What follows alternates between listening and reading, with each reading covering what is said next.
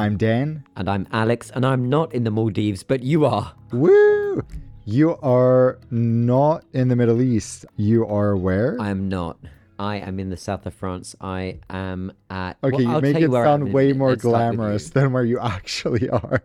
I'm in the south of... Sorry, could you kindly let me know where Toulouse is situated in France? Well, okay, when people say the south of France, Thank they you. think Thank Cannes, you. Thank you. Saint-Tropez. Oh, you cut me off before I could even get there. I wasn't claiming I was in Cannes. I'm at Airbus headquarters in Toulouse, situated geographically in the south of France, having flown here this morning direct from Doha. I was coming to all that, but Dan, you've now ambushed me into having to say it all. So let's go back to you. It's Where like are you? Because overselling. Well, I can't oversell where I am because I am in the Maldives, which you is... are in the spot. Yeah, I am Yeah. in the spot to be. So this is our second time at this hotel. We're staying at the W. And this was the place we stayed at the first time. That was our first real introduction to any sort of uber luxury resort. So we just thought that's the only reason we were so impressed by it. So every time we've come back since, we've tried out other hotels, and we have always felt so White Lotus at those hotels. So like such horrible guests because we're like complaining about stuff that seems obvious. Like the last place we stayed in 2022, they didn't have any shade on the terrace, which is like, yeah, first world problems. But then we're like, oh my God, are we going to be those people who go and complain that there's no shade? And when we got there, they were like, we will do anything. If you want the moon, we will go into space and grab it for you. So we're like, okay, at least they said that. So we'll get an umbrella if we ask for it. Oh dear. So we go there and we're like, excuse me, do you have an umbrella? Keep in mind the beach is covered in umbrellas. They go, no, sorry, we don't have any umbrellas for the room. It was all those types of things at these other resorts. And we kept thinking back to this one, being like, Yeah. surely it can't have been that perfect. It was just that we were newbies. But we are back. And I can say that unsponsored, we are paying for this stay. This is the best resort in the whole world that we have been to. Everything is perfect, and it feels so good to go around telling the staff. We had drinks, like the general manager had like a cocktail hour for elite members this afternoon.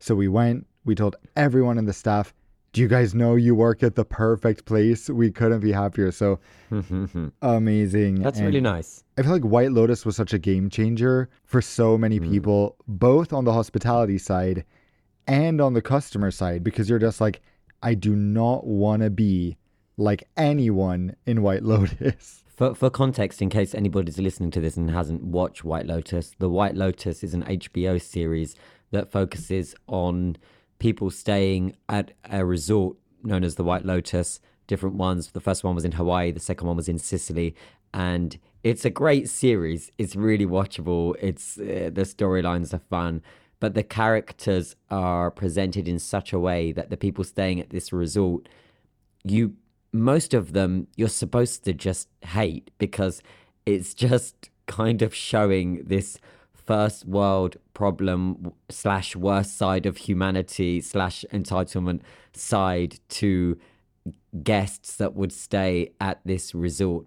And that's what Dan is referring to when he's saying I mean, to be honest, I find it a bit of a stretch that you have it on your mind not to be like that. I mean, you're inherently not like that. I mean, don't get me wrong. You didn't really start off this episode with being a man of the people kind of vibe. It was all a bit White Lotus, and maybe that's what triggered you into bringing this up. Yeah, I know, but it's hard to complain. It's really hard. Like, I complain in my YouTube videos a lot, obviously, about premium cabins, and it's really hard to say it in a way where people understand that this is in the context of something that is so expensive that you expect the best. Yeah. Like, this hotel is insanely expensive, but the hotel we stayed at last year, where they wouldn't get the umbrellas, was like $4,000 a night. We were paying with points, thankfully, but at $4,000 a night, you expect perfection because there's nothing else that's fathomable at that price. So when like this umbrella thing happened, this is one of many examples, and it sounds so ridiculous bringing it up, but you're just like, when we came, you literally told us you'd get us the moon and you won't even get us an umbrella. And then your mind starts going to weird places because you're like, am I a horrible person for thinking this is unreasonable? It's like this weird thing that's why I sometimes love to stay in quite cheap places where you just don't have those expectations versus here where it's like so much pressure for it to feel perfect. Can I ask why? Can I ask why you thought this was therapy rather than the podcast today? Because you're coming here and you're just, am I a horrible person and blah blah. And I'm sitting here like with a notepad, as if So yeah. is he a horrible person? Like doing a little flow chart. If yes, move here. If no, go. Listen, the listeners will decide. So far, my DMs at least are full of lovely bits of positive feedback. No, people have said that and they're always paying their respects to the podcast, addressing both you and I in their opening sentence. So Oh, that's nice. I think they like you. I think you have nothing to worry about. So how I think about also the staff at these hotels. Yeah, I just want to feel like I'm not the only one sounding like this. So can you tell us, what has your experience been in France so far? Has it felt like when you landed in LA and you were just like, I'm home? Well, no, surprisingly, unsurprisingly rather. But so actually, I only arrived today. So I arrived this afternoon. I flew on the direct flight that launched in summer from Doha to Toulouse. It's operated by an Airbus A330. It leaves Doha in the morning shortly after 8 and it arrives here around 1:30 p.m. local time.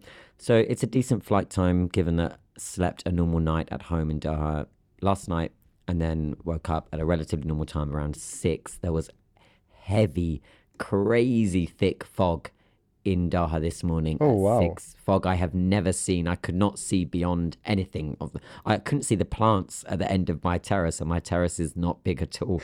So it was a lot. But there's the moment the sun started to come up, it kind of lifted, and there were no operational delays. So whisked into Al Safwa and then to the aircraft. And I've had a really, really busy 6 days to the extent that I've been leaving home in the morning at 6 a.m. and I've been coming back at 1 a.m. It's just Oh my been really God. full on with work, foreign delegations in town. There's been a big political conference that I was part of. I've had back-to-back broadcasts. I've been doing interviews. I've had some clients that I work with that were in town. So it's been really back-to-back. I knew from when I went to bed last night, tomorrow I'm going to sleep so well on the flight. It was one of those, it was guaranteed. I didn't even need to think about, will I fall asleep? I knew. And I mean, we shot up to cruising altitude so quickly because the aircraft had a relatively light load. And so we were very light. I mean, we really, really gained altitude super quickly. Seatbelt sign off, made up the bed, and I was asleep. The flight was 7 hours and 14 minutes, something like that. I was asleep for 6 hours 30, which That's was crazy. a lot. Yeah, especially a lot to not wake up during that 6 hour 30. And then I did it in such a way so that my seatbelt was fastened above the blanket, so I knew that I wouldn't be disturbed. And there were moments, I think, of quite a bit of turbulence every now and then, but I can't be sure because I was asleep. So I don't know if I was dreaming it or I was dreaming it because it was happening. When you're not sure, like if Yeah. it's anyway, I think I was dreaming it because I was feeling it and vice versa. But good flight overall. Arrived here to Toulouse where surprisingly it's not too cold at all, actually. What's It's the very mild. temperature? It's about 15. Wow. So, yeah, I was checking the Yeah. weather in New York for the coming week, and it's going to be like the same temperature there 2 weeks out of Christmas, which is a bit, Yeah. ooh. Yeah, no, I mean, compared to when I was in London 2 weeks ago, which was absolutely Arctic, it's mild here, so that's fine. And I'm obviously here because Airbus, the European global giant aircraft manufacturer, the main base of Airbus is here in Toulouse. I visit often for meetings or events or discussions and engagements with Airbus. Toulouse is their main site. This is arguably one of the historic homes of civil aviation, and Airbus's history is incredibly strong here. France's aviation sector roots really are born out of Toulouse. And Toulouse is super familiar because I've been here 10 million times. There were years where I was coming every 2 weeks. So it's all good. Toulouse Airport's nice and easy, out within minutes, straight to the hotel. And It's now, I mean, we're recording this on Tuesday evening, ready for this to be published on Wednesday morning. It's now 5:20 p.m. local time, and it is pitch black. But we are in winter. We are on the 12th of Yeah. December. And speaking of 12th of December, can I now do a dramatically change subject slightly? But I want to wish my lovely, beautiful mother a very, very, very happy birthday. Today is Oh, her birthday, 12/12, and because of work commitments, I'm actually not with her, but we'll be soon, and I hope she's having an amazing day with my twin sister Demi, who I know has planned some stuff and sorted some things, and so on and so on. oh, Oscar and I send lots of love and best wishes. Your mom's the best. That's so sad you don't get to celebrate with her. We will, just not today. Yeah. She's So, gonna she's with Demi today. They're with relatives and cousins and so on. okay, good.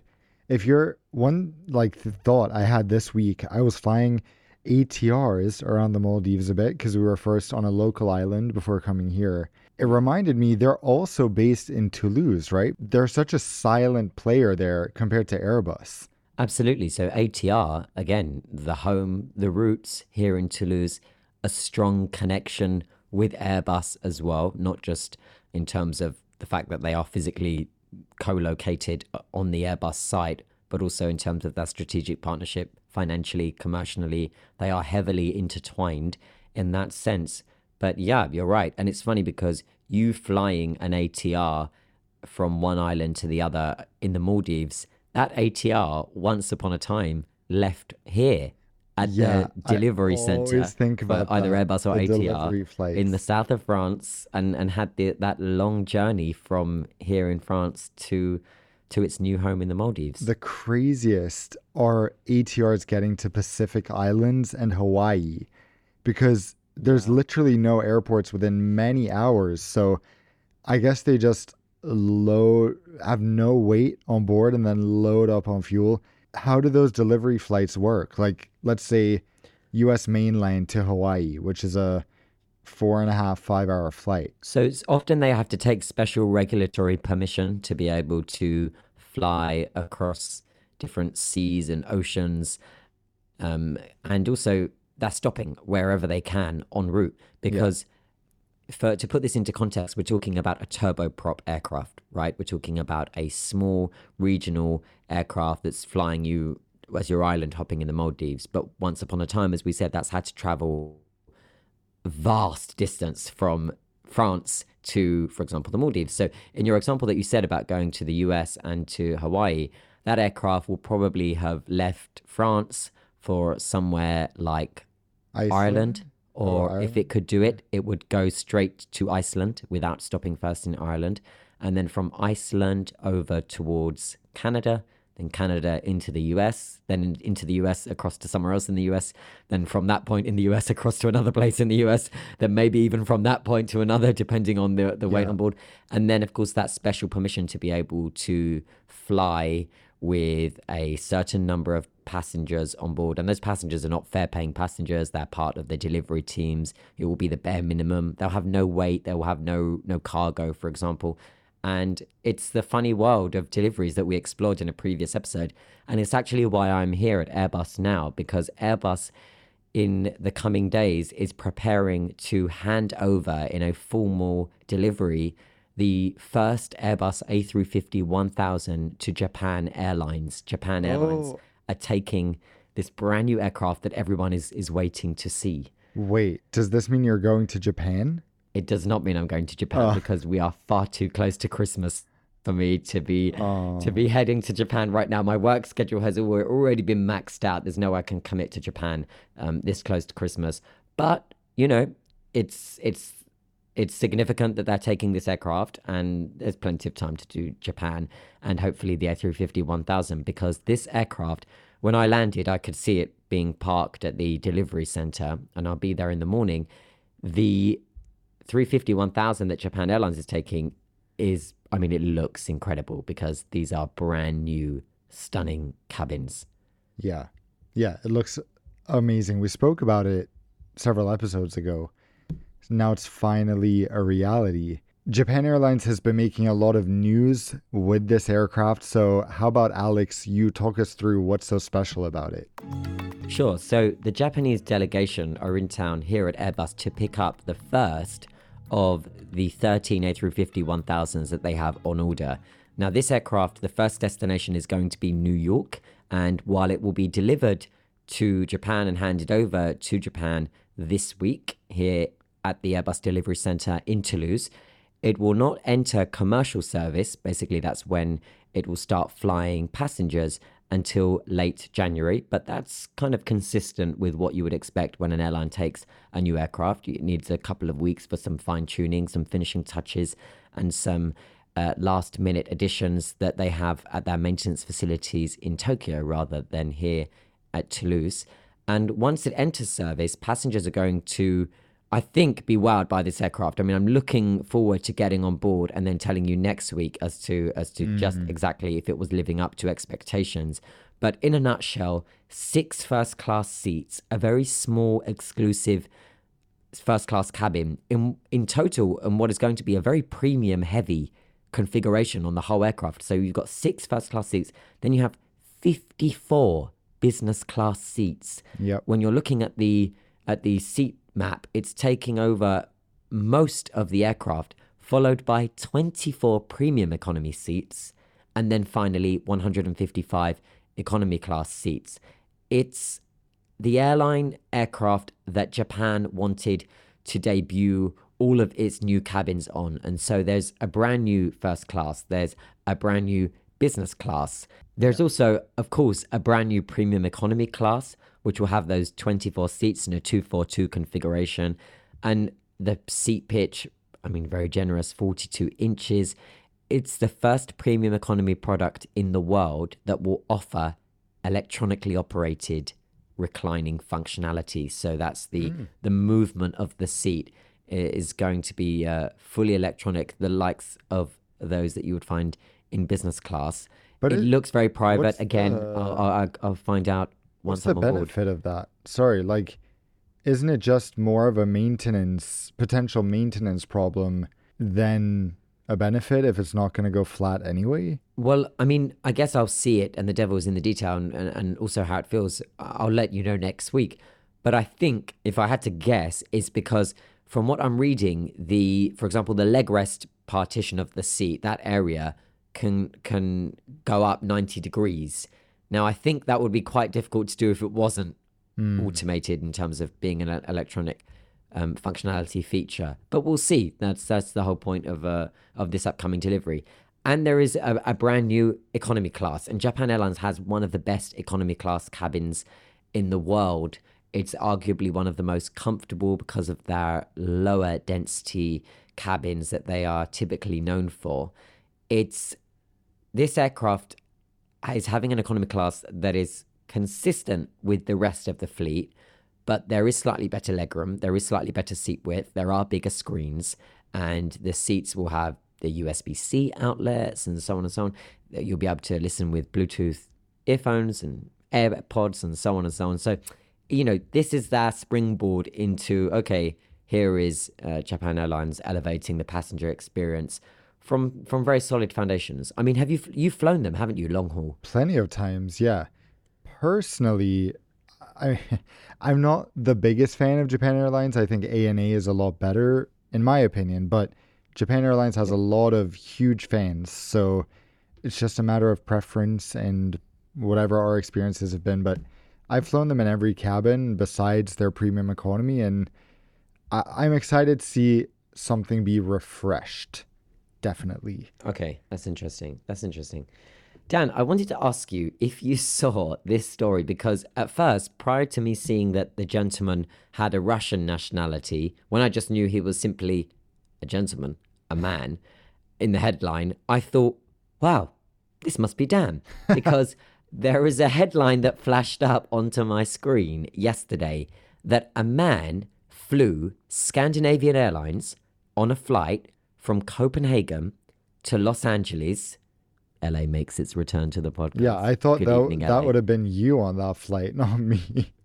Scandinavian Airlines is definitely more up your street. I don't think we find Alex Macheras on there much. Well, I haven't flown them much the past few years either. Yeah, but that's still your national carrier, so let's not try and Unfortunately. distance ourselves too much. Yeah, okay, there we go. So, moving on now that we've accepted. Listen, the first is like the 12 steps. The first step, Dan, is to acknowledge, okay? Which step is Acknowledge. anger? Because that's where I'm at right now. Maybe that's like pre-acknowledge, but the first step is acknowledge, okay? Gothenburg is your state of the art, in inverted commas, hub for global trade and tourism and business. You know And which country our podcast has the worst reviews in? Can you go on. guess? Is it Sweden? Sweden. It's But because we you're talk about Sweden all slandering the time. Gothenburg. No, I love Gothenburg. Anyone who's ever listened to this podcast would be able to tell you how absolutely committed I am to the destination nation of Gothenburg. Yeah, Yeah. I When mean, Alex says, guys, I'm normal pro people Gothenburg. say you go to heaven or hell. Alex says you go to heaven or Gothenburg.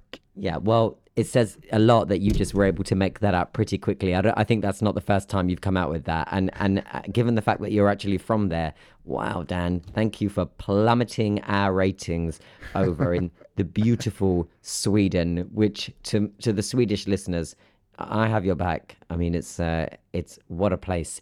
Anyway, this guy, he flew, it wasn't you, this guy, he flew from Copenhagen to LA without a passport or a visa or a flight ticket or any record that he was ever on the flight. And these are all in official Crazy. court documents that it's revealed this. How does this happen? He landed at LA and presented himself to the Customs and Border Protection, aka immigration. He wasn't listed as a passenger on the flight, which was SAS Flight 931. He hadn't come from any other flight. He had no passport with him and no ticket. How did he do it? I'm asking you. No one knows. You're asking me. Because it was me who did it. His name was Sergey. Haven't you or asked the something. guy?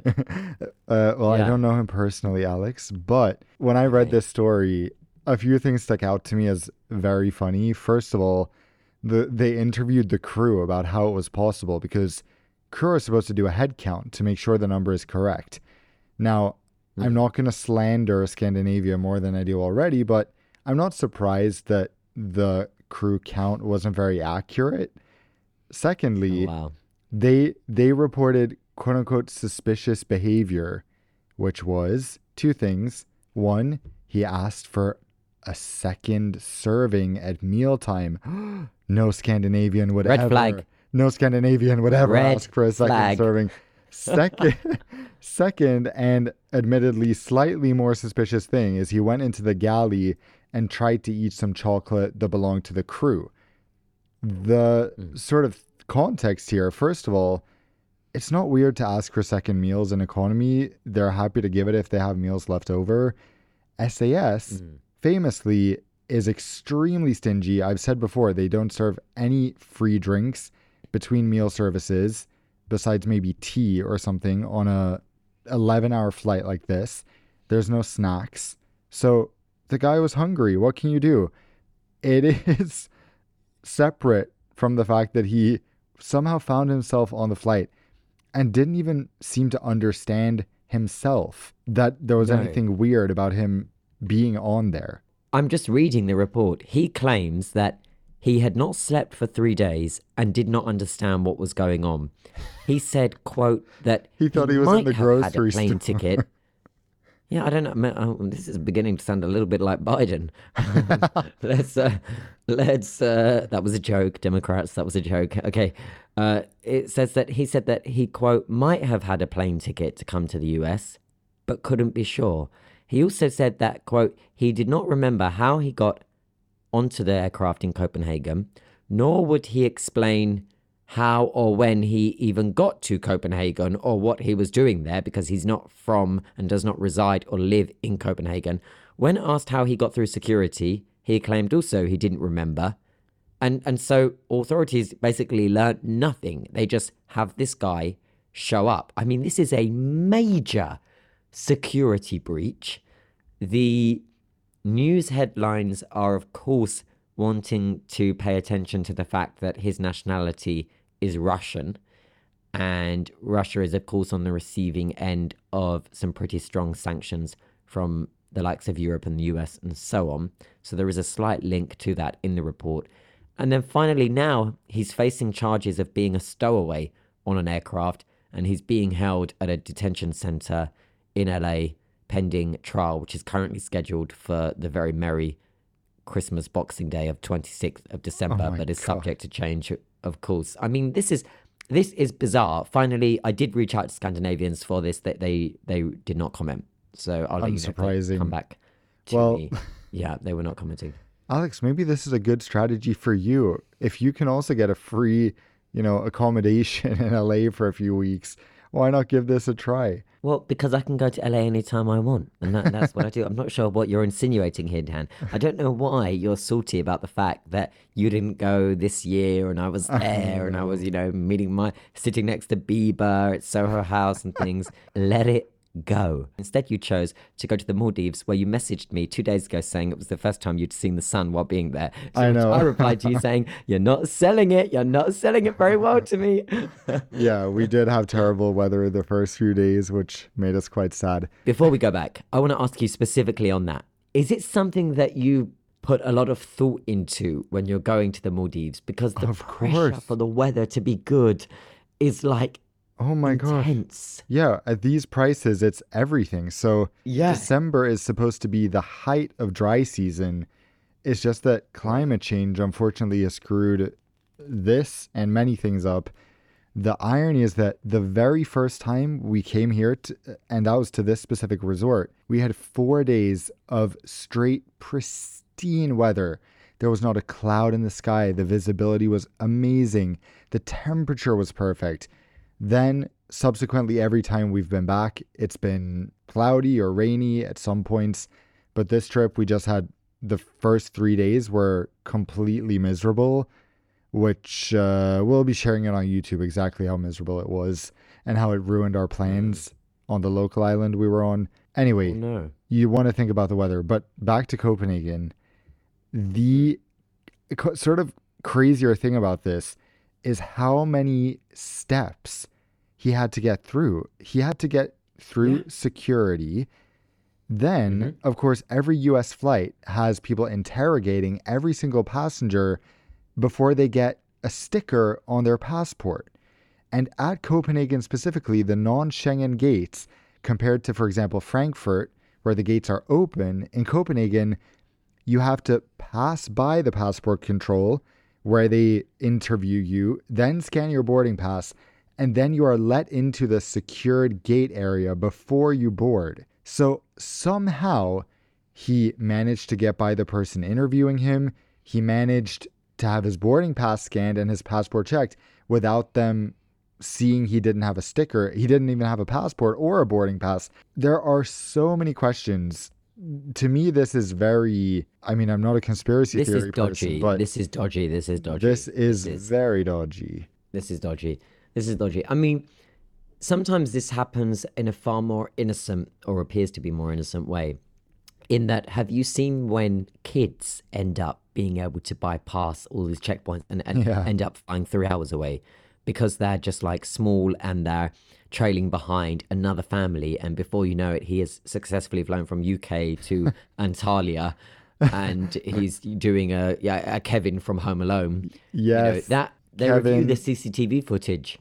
Classic. And also in Love Actually has to make a reappearance. He doesn't fly anywhere, but he runs through security to say goodbye to Joanna.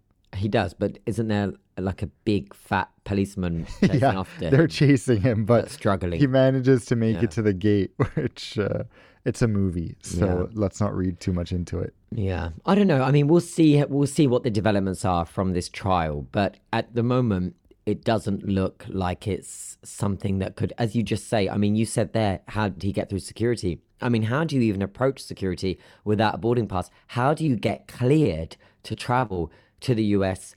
Yeah. I mean, I haven't spoken before on the podcast about what happened that time in 2016 or 17. I can't remember when it was. I was going to Seattle to Boeing, and I was flying via LA, and I checked in at Heathrow Terminal 2, and I was flying Air New Zealand from London to Los Angeles. And then from LA, I would connect onto either Delta or Alaska, I think it was Alaska, and then up to Seattle.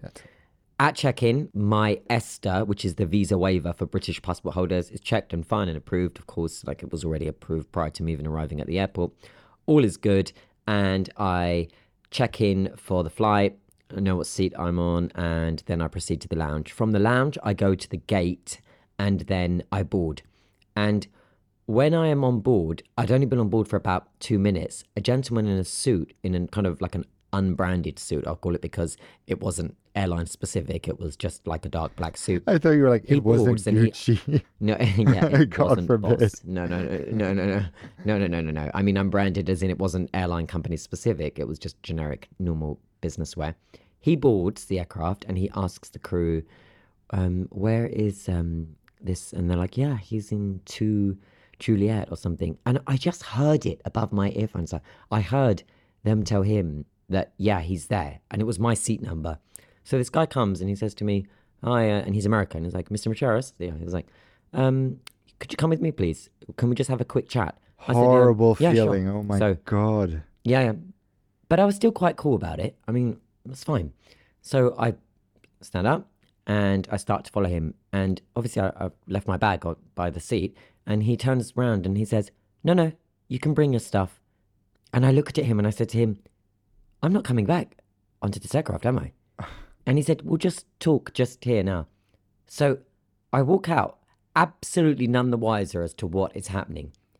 And as I step off of the aircraft and into the jet bridge, I kid you not, behind me, the cabin crew starts the maneuver of pulling in the door and closes the door behind me. So I know now I'm not flying. There's no way. So I said, what's going on? He was like, look, there has been a small issue. He said, your visa waiver has been revoked and you are unable to travel to the US. And it's lucky we notice now rather than when you arrive, because you would have probably been sent back immediately. So in one sense, immediately I was grateful, horrified, but grateful that I didn't just do 12 hours. But I was very confused. I said, but why? What's happened? He said, sir, we have no obligation to explain. We don't know ourselves, so that's it. So I called Boeing immediately, because Boeing have got a lot of leverage in the United States, one of the largest American companies, and Boeing is the purpose of my visit. So I let them know what happened. They said, okay, stay at the airport. Boeing then call the State Department in Washington, D.C., and they send over my details and they said, we need to know what's happened because this gentleman who's visiting us, Alex Macheras, has been taken off of an aircraft because his visa, his ESTA, has been revoked. I wait 2 to 3 hours at the airport. I'm now landside again and my luggage was taken off of the aircraft. And again, this was back in 2016, right? He says, I get a phone call and they say, stay at the airport because Boeing have arranged with the State Department that a representative of Homeland Security from the US Embassy is coming to speak with you and to explain everything, so do not worry. So I was like, great. And by the way, as I say, they don't have to do this.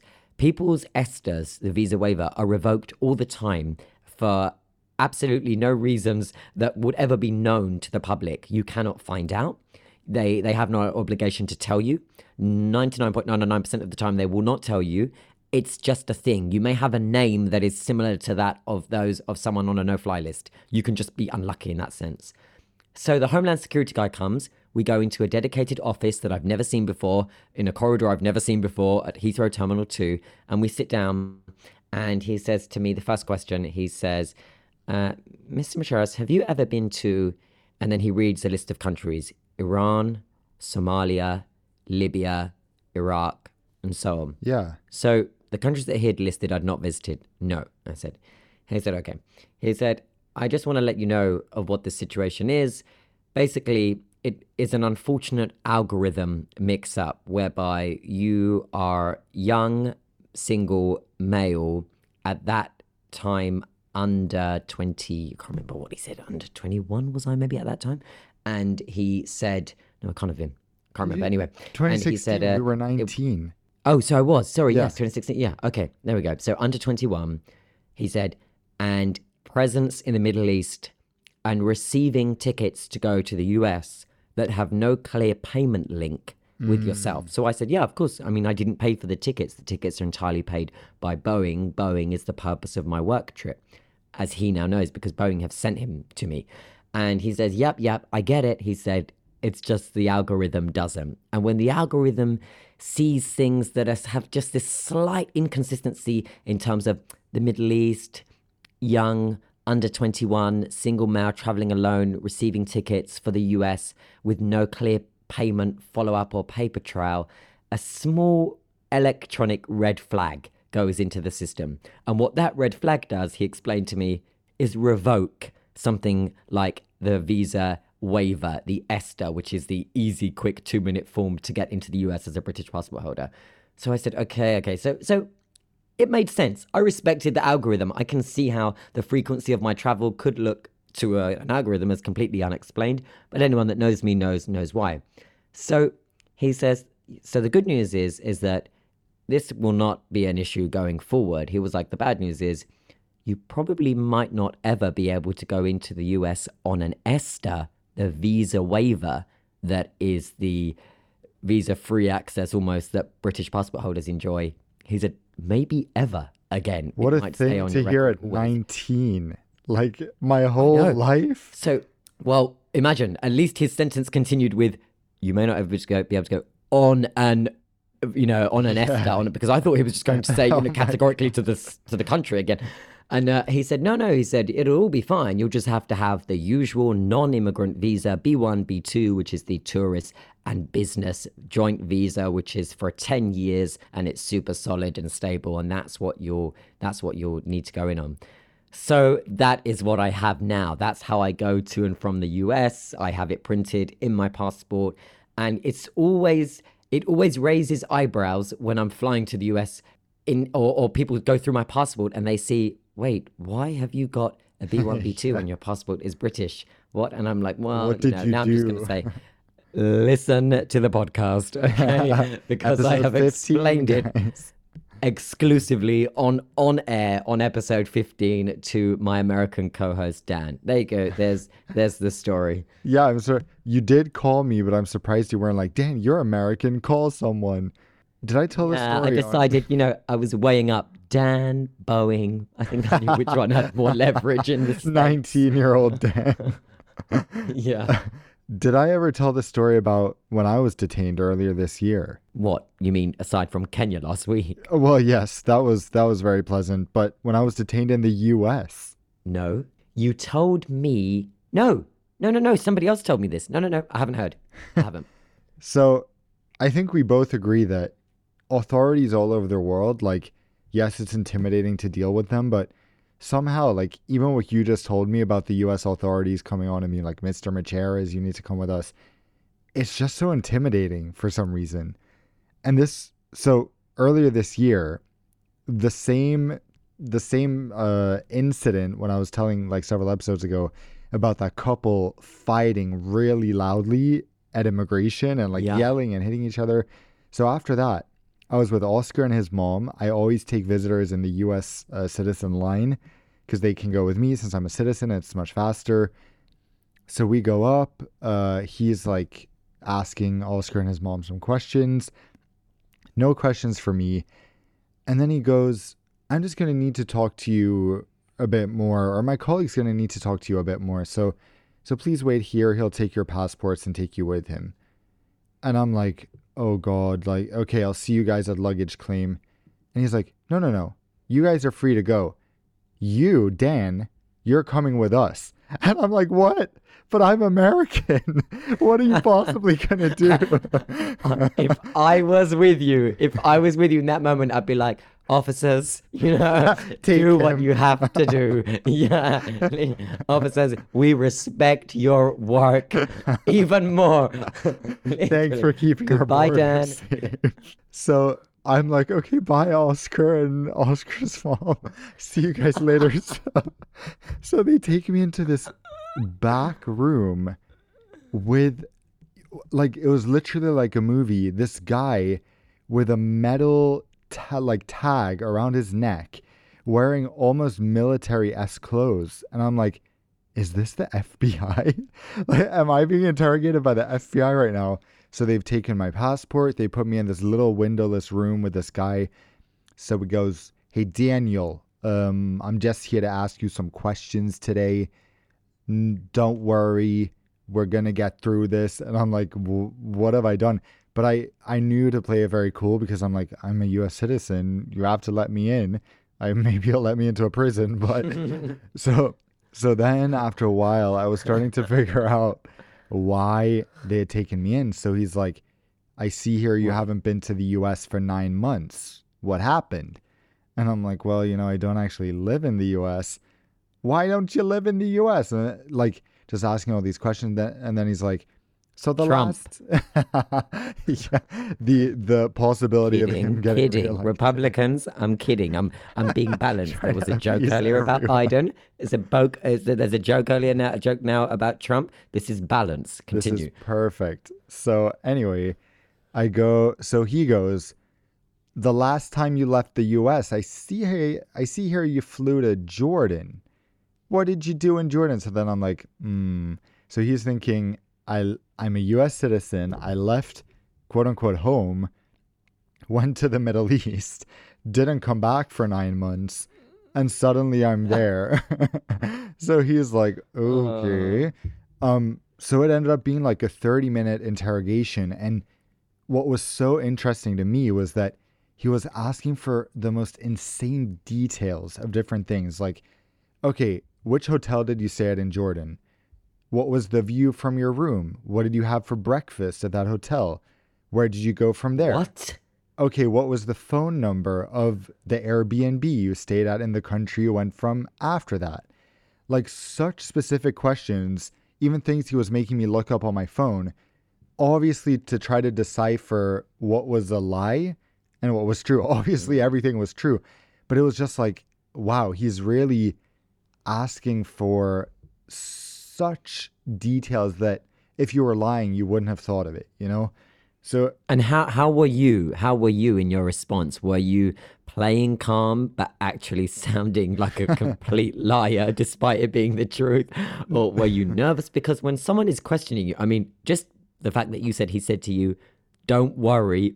I mean, you weren't worried until he said that, you know? no, but I mean, I just feel like we've said this before. If you're a citizen of a country, you're coming Yeah. home, you've done nothing wrong. Like, he's not going to deny me entry, and he's not going to put me in prison for booking a one-way ticket to Jordan with no other suspicions. So I just answered his questions honestly, and leaving, I was like, this is a fascinating insight into how this whole thing Mm. works, how they try to protect the Yeah. borders, because usually we're lucky not to be on the receiving end of those types of interrogations based on our Yeah. passports Yeah. and where we're from. Well, we wanted to actually, this brings us nicely into a quick subject on aviation's role in global human trafficking and trying to prevent it. Because Finally, the recently, subject. so recently, and the reason Dan's saying finally is because we keep meaning to bring this up because it just shows something that perhaps you as a listener have never thought about in terms of the role an airline would have to play. But basically, the story is this: there is a CEO of a small business. So he's when I say small business, let's say less than 50 employees. And one of his employees is Ukrainian. And he himself is from the United Arab Emirates, the UAE. And as part of a kind of bonus, end of year bonus, if you like, he pays for one of his employees, who is Ukrainian passport holders, to fly from her work trip that she was there to visit a supplier on his behalf in Paris to Budapest, where she would be meeting her family in Budapest. And he books her ticket because that's his end of year gift. And he books her on Air France to fly from Paris to Budapest. So now you have an Air France ticket flying within the European Union from Paris Charles de Gaulle to Budapest in Hungary. And the ticket is for a Ukrainian passport holder with no obvious link, obviously, to the gentleman who had paid the ticket, who is listed, as the card holder, and you've got his family name, and it's quite a common name in the UAE. when she arrives at the desk a couple days before Christmas to check in, and everything was all active on her booking, she'd even assigned her seat an hour before. At check-in, they said, "Oh, we're really sorry, but your ticket has been cancelled." And she said, "My flight has been cancelled." And they said, "No, the flight is running. Air France have cancelled your ticket, and you need to go to the ticket desk to find out why and what to do." And she proceeds to the ticket desk, and after about 4 or 5 phone calls, and they're reading on the system and they're making calls to head office, they admit to her that it was cancelled on grounds of suspected human trafficking. The Arab national booking the Ukrainian citizen to fly within the European Union from one state to the other without knowing the full scale of how she got there, what the journey was, where she was going on, and what the link was with him. Why was he, who was not part of the trip, but rather settled in the Middle East, why was he paying? And it was enough to trigger the algorithm that Air France and all airlines are constantly assessing and making these judgments in order to try to prevent and stop human trafficking, that ticket was automatically cancelled. Now, they heard her story and they said, "Look, it's very clear to us that this is not what it is, and so we will rebook you." And so they rebook her free of charge, and she eventually gets on her way 6 hours later. So that was last December. Fast forward to this December, would you believe she's in the same situation again, except flying from Paris to Nice? She checks in, not even thinking about what happened to her last year, and check-in goes completely fine and smooth. But when she reaches security and scans her boarding pass, it rejects. And they say, "You need to go back to the check-in." And they say, "Madam, we're so sorry, but since we checked you in, Air France have cancelled your ticket." And she knew. And she went to the ticket desk, and much faster, because I think they knew what to look out for and they knew who to call, they admitted, "Oh, it says here that it's been cancelled on human trafficking grounds." Again, because it was booked by her boss. Wow. So somehow she's been flagged, her boss has been flagged, and so on and so on. And Air France have directly spoken with the individual in the UAE to say, and to basically to apologize, that this is just the system doing its thing and looking out for certain, things of suspicion and inconsistencies, and this is what air travel is designed to do. And most people are unaware that air travel has huge pressure to try to ensure that it's not facilitating human trafficking of a global scale. Thank goodness. I mean, thank goodness these systems exist. It's very inconvenient that she has to deal with this, but human trafficking is one of the most horrific things imaginable. So in this case, I would say that it's good to see that these algorithms are doing something, but obviously it's not able to prevent everything. Yeah. Okay, we didn't leave much time last week to questions, so let's leave a bit more time to questions this week. What do you think? Let's do that. And before we go into the Q&A, I just have to say we will dedicate a longer section to human trafficking some other time, because it's a huge thing in the industry. Yeah. Also, how to look out for it, and how the crew are trained to look out for it. Absolutely. But with that, let's go to Q&A. The first question is from Julia. She says, "Hi Alex, love the podcast. Thank you. I had a question in case you needed one for next episode. Do you know if the flight attendants know if you have an award seat with points, aka you have your ticket on points, or if you paid with actual money, cash? The reason why I'm asking is because I recently took a flight in business class on Qantas, and even though I was in seat 1A, very good choice, Julia, I got asked for my meal choice last, while the lady behind me in 2A was asked first. They had no real pattern, so I'm wondering if they prioritized the highest paying passengers. Although I also flew first class Emirates with points a couple of weeks ago, again a reward seat, and the service was incredible, and definitely didn't feel like a less valued passenger there. Thanks again, and looking forward to next week's episode." What do you think? Great question. As someone who flies mostly on award tickets, I'll say that 99% of airlines do not make that information known to the crew. It's not part of any system that the crew can see, or even on your boarding pass, it's usually not visible. The possible explanation on Qantas is that they might take fare class into consideration, but more likely they take status into consideration. So the woman behind you might have been, highest highest status with Qantas. They ask her first, then they go through the cabin down, and then finally the people with no status have their orders taken last. That's usually how it works. Julia, this is what I think. I think too. I think this is down to status or status, as he said. But I think it's likely that the passenger behind you was platinum on Qantas and the equivalent one word emerald, of course. And perhaps, given that you haven't mentioned that you are, perhaps this is why she was served first. Again, it's not a guarantee that it will be like that. But for example, if the passenger behind you was the only passenger with, for example, platinum status with Qantas, and everybody else either had a lower tier status or no status at all with the One World Alliance, then I think almost definitely she would be given just slightly more of preference in terms of, to having your meal choice first and so on and so on. And British Airways do this quite a lot. It's definitely quite common in the One World Alliance. But it's also not a great look, I think, because I always find it a bit awkward when I'm flying, for example, let's say I'm flying British Airways, okay, and I'm One World Platinum, and I can be in an Airbus A320 short-haul cabin, surrounded by everyone, and the crew might come up and literally in front of 15 passengers say, "Mr. Macheras," and I'm, yes, and is that doing that nice welcome. As a One World Platinum, as a One World Emerald, sorry, we just want to welcome you on board, blah, blah, blah. I wondered if you want a drink. And everybody is listening, and I cringe every time. It's super nice. I know you like it, but I'm always like, no, I'm fine, thank you. Thanks so much. Yeah, that's fine. No, it's okay. Thank you. I'm like, let this be over in the most polite way possible. Yeah, no, I don't like when they do it for status, like especially in economy, but I like when they do it to everyone, like in business, where they welcome people by name, that type of thing. Or like thank them for flying. But I do think in economy, especially on a full flight, everyone's eyes are turning.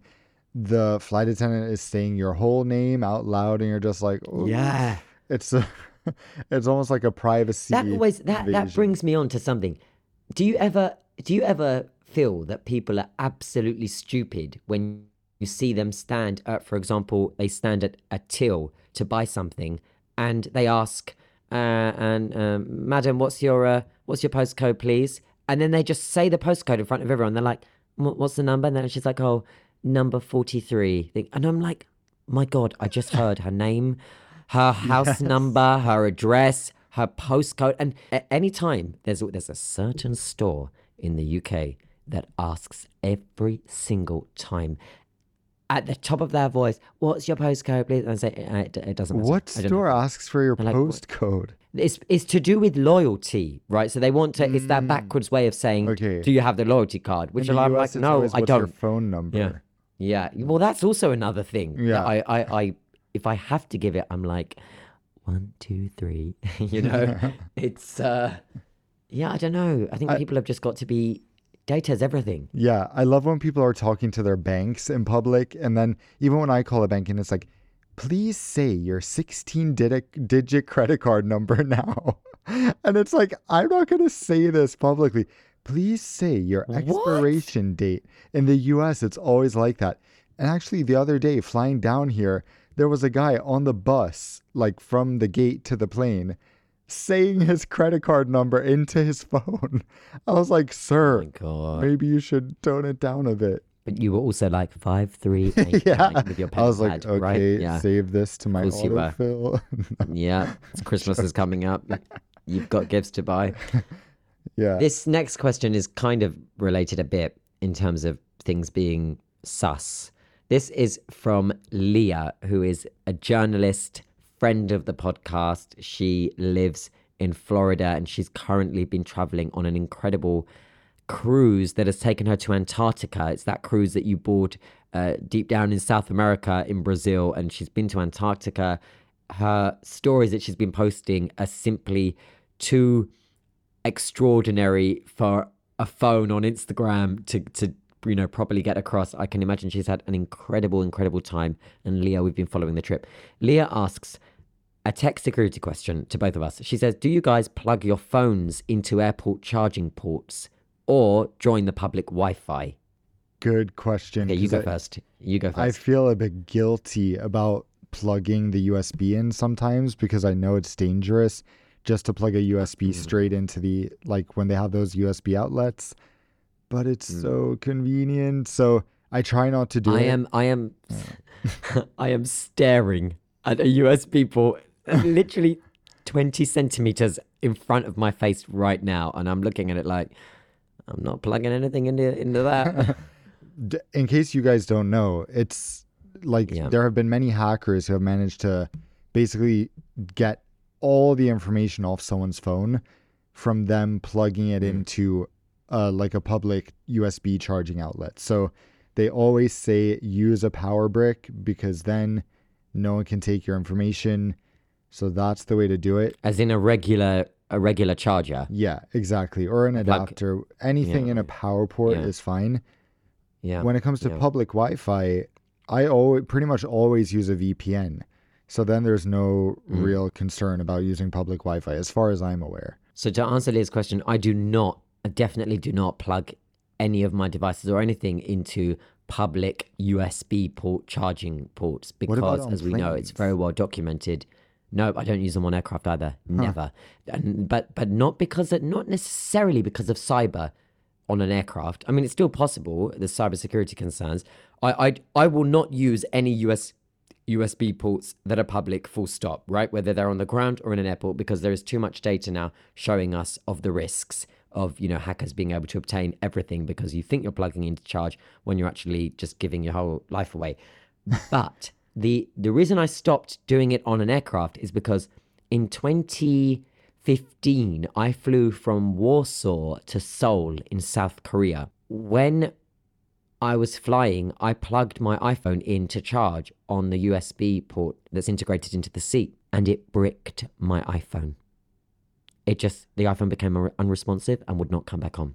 Oh, wow. And when I eventually reached an Apple store and they took it in for surgery and I came back after 3 hours, he said, the USB port, something was inauthentic and it bricked the phone, and the phone's response was to just ultimately shut down. The motherboard was completely affected. The phone was finished.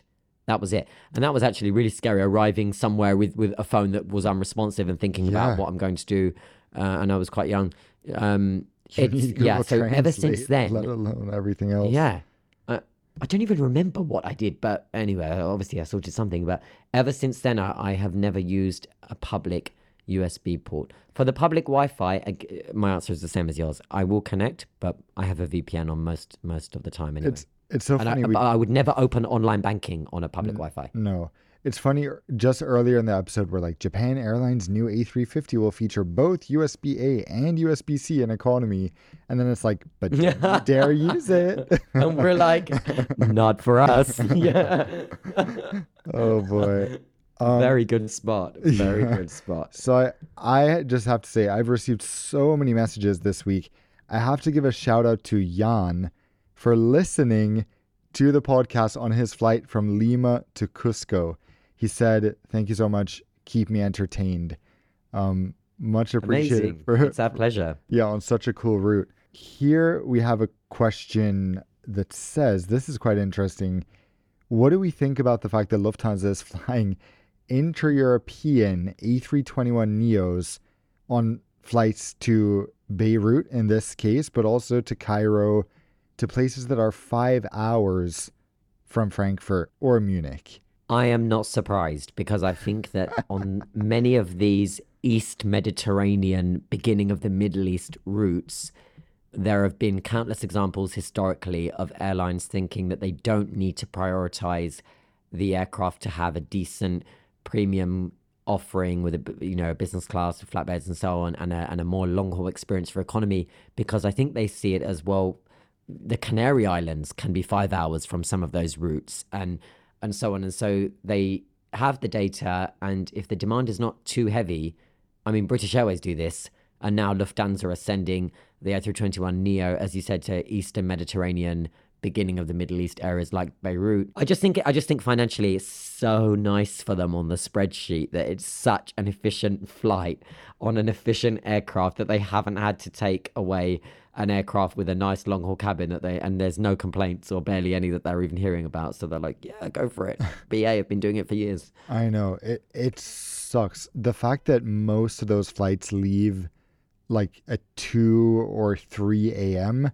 from Cairo, from Beirut, Horrible. in order to land to connect to the US mostly, that's paying business class prices and getting a rock solid economy seat with no padding, no headrest, that has a blocked middle seat. Woohoo. Yeah, that's a tough thing for everyone. On a full flight in economy, the fact that they don't even bother putting headrests on those planes is like, come on.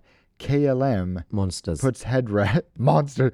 KLM has headrests on at least the forward half of their Embraer E2s, which are used for like 1 to 2 hour flights. So the fact that Lufthansa the back half? Well, the back half doesn't have it. Most But of the you time, don't care about that. most of the time, here's the hack. Most of the time, business class is only a few rows.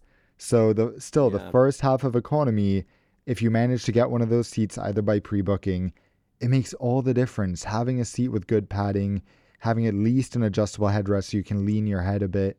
Those specifically the Lufthansa Group narrow body seats are just thinking about them gives me back pain. Yeah, it's true that they're kind of more akin to ironing boards. Yes, I think literally. is what I usually am reminded of. I think my ironing board that's European has more aviation. padding than Lufthansa's regional seats. Do you iron? Well, occasionally I ironed this morning to get my shirt ready for breakfast. Do you not I iron? use the steam iron. I use the steam iron every day. I think it's great at just getting the creases out of stuff that's already been ironed, especially shirts and suits and so on. The steam iron is great. And the one that I use, I didn't just go onto Amazon. Blah, blah. I thought, right, who knows who would have a very, very decent travel steam iron? So I thought, given that we go to aviation sites for aviation things, I thought of that old British magazine, Good Housekeeping. So Good Housekeeping had this like list of tried and it was so forensic. It was fantastic. So I bought that number one option, which was about £45. And I now have 3 of them so that I don't have to travel with them from any of my bases. And they're very, very good. Shout out to that magazine. Yeah, and I'm not going to mention the brand either in case they think it's a brand deal. It's not. It's paid for on Amazon. The next question I have here is from Leon. He is writing to us from Germany. He asks, where do you see the biggest demand of airlines in terms of which business roles they might need in the future? I'll quickly say that my gut instinct is anything to do with automation, artificial intelligence, and the level of sophistication ahead in terms of digitalization and that era. What about you? Yes. Also, I guess most airlines now have a sustainability officer that is taken seriously compared to maybe 10 years ago. So that's a big role that needs to be filled. But yeah, I guess you're right. Artificial intelligence. It would be great to see more investments in things like anti-human trafficking, or hopefully AI can help with that as well and really be as intelligent as possible. Not also taking away from the fact that airlines fundamentally are built on the core existence of their key ground staff, like baggage handlers, like flight dispatchers, like everyone that is absolutely central to the safe and continued operational success of global air travel. Because we see exactly what happens when those folks strike, or when there is a level of sickness that leads to high absence rates of, for example, air traffic controllers or so on. Everything's thrown into disarray almost immediately. So yes, it's easy to sit here and say, oh, well, AI is going to do everything for us. But boy, do we need to ensure that we have next generation, not just all those key fundamental roles, but also flight engineers, aircraft engineers, those that will be working on and compatible with the fuels of the future, how we will be powering aircraft in the future. And of course, then that links nicely with your sustainability answer. It's all of that. Everything, the amount that's involved in the aviation ecosystem to get us from A to B is just staggering. Yeah.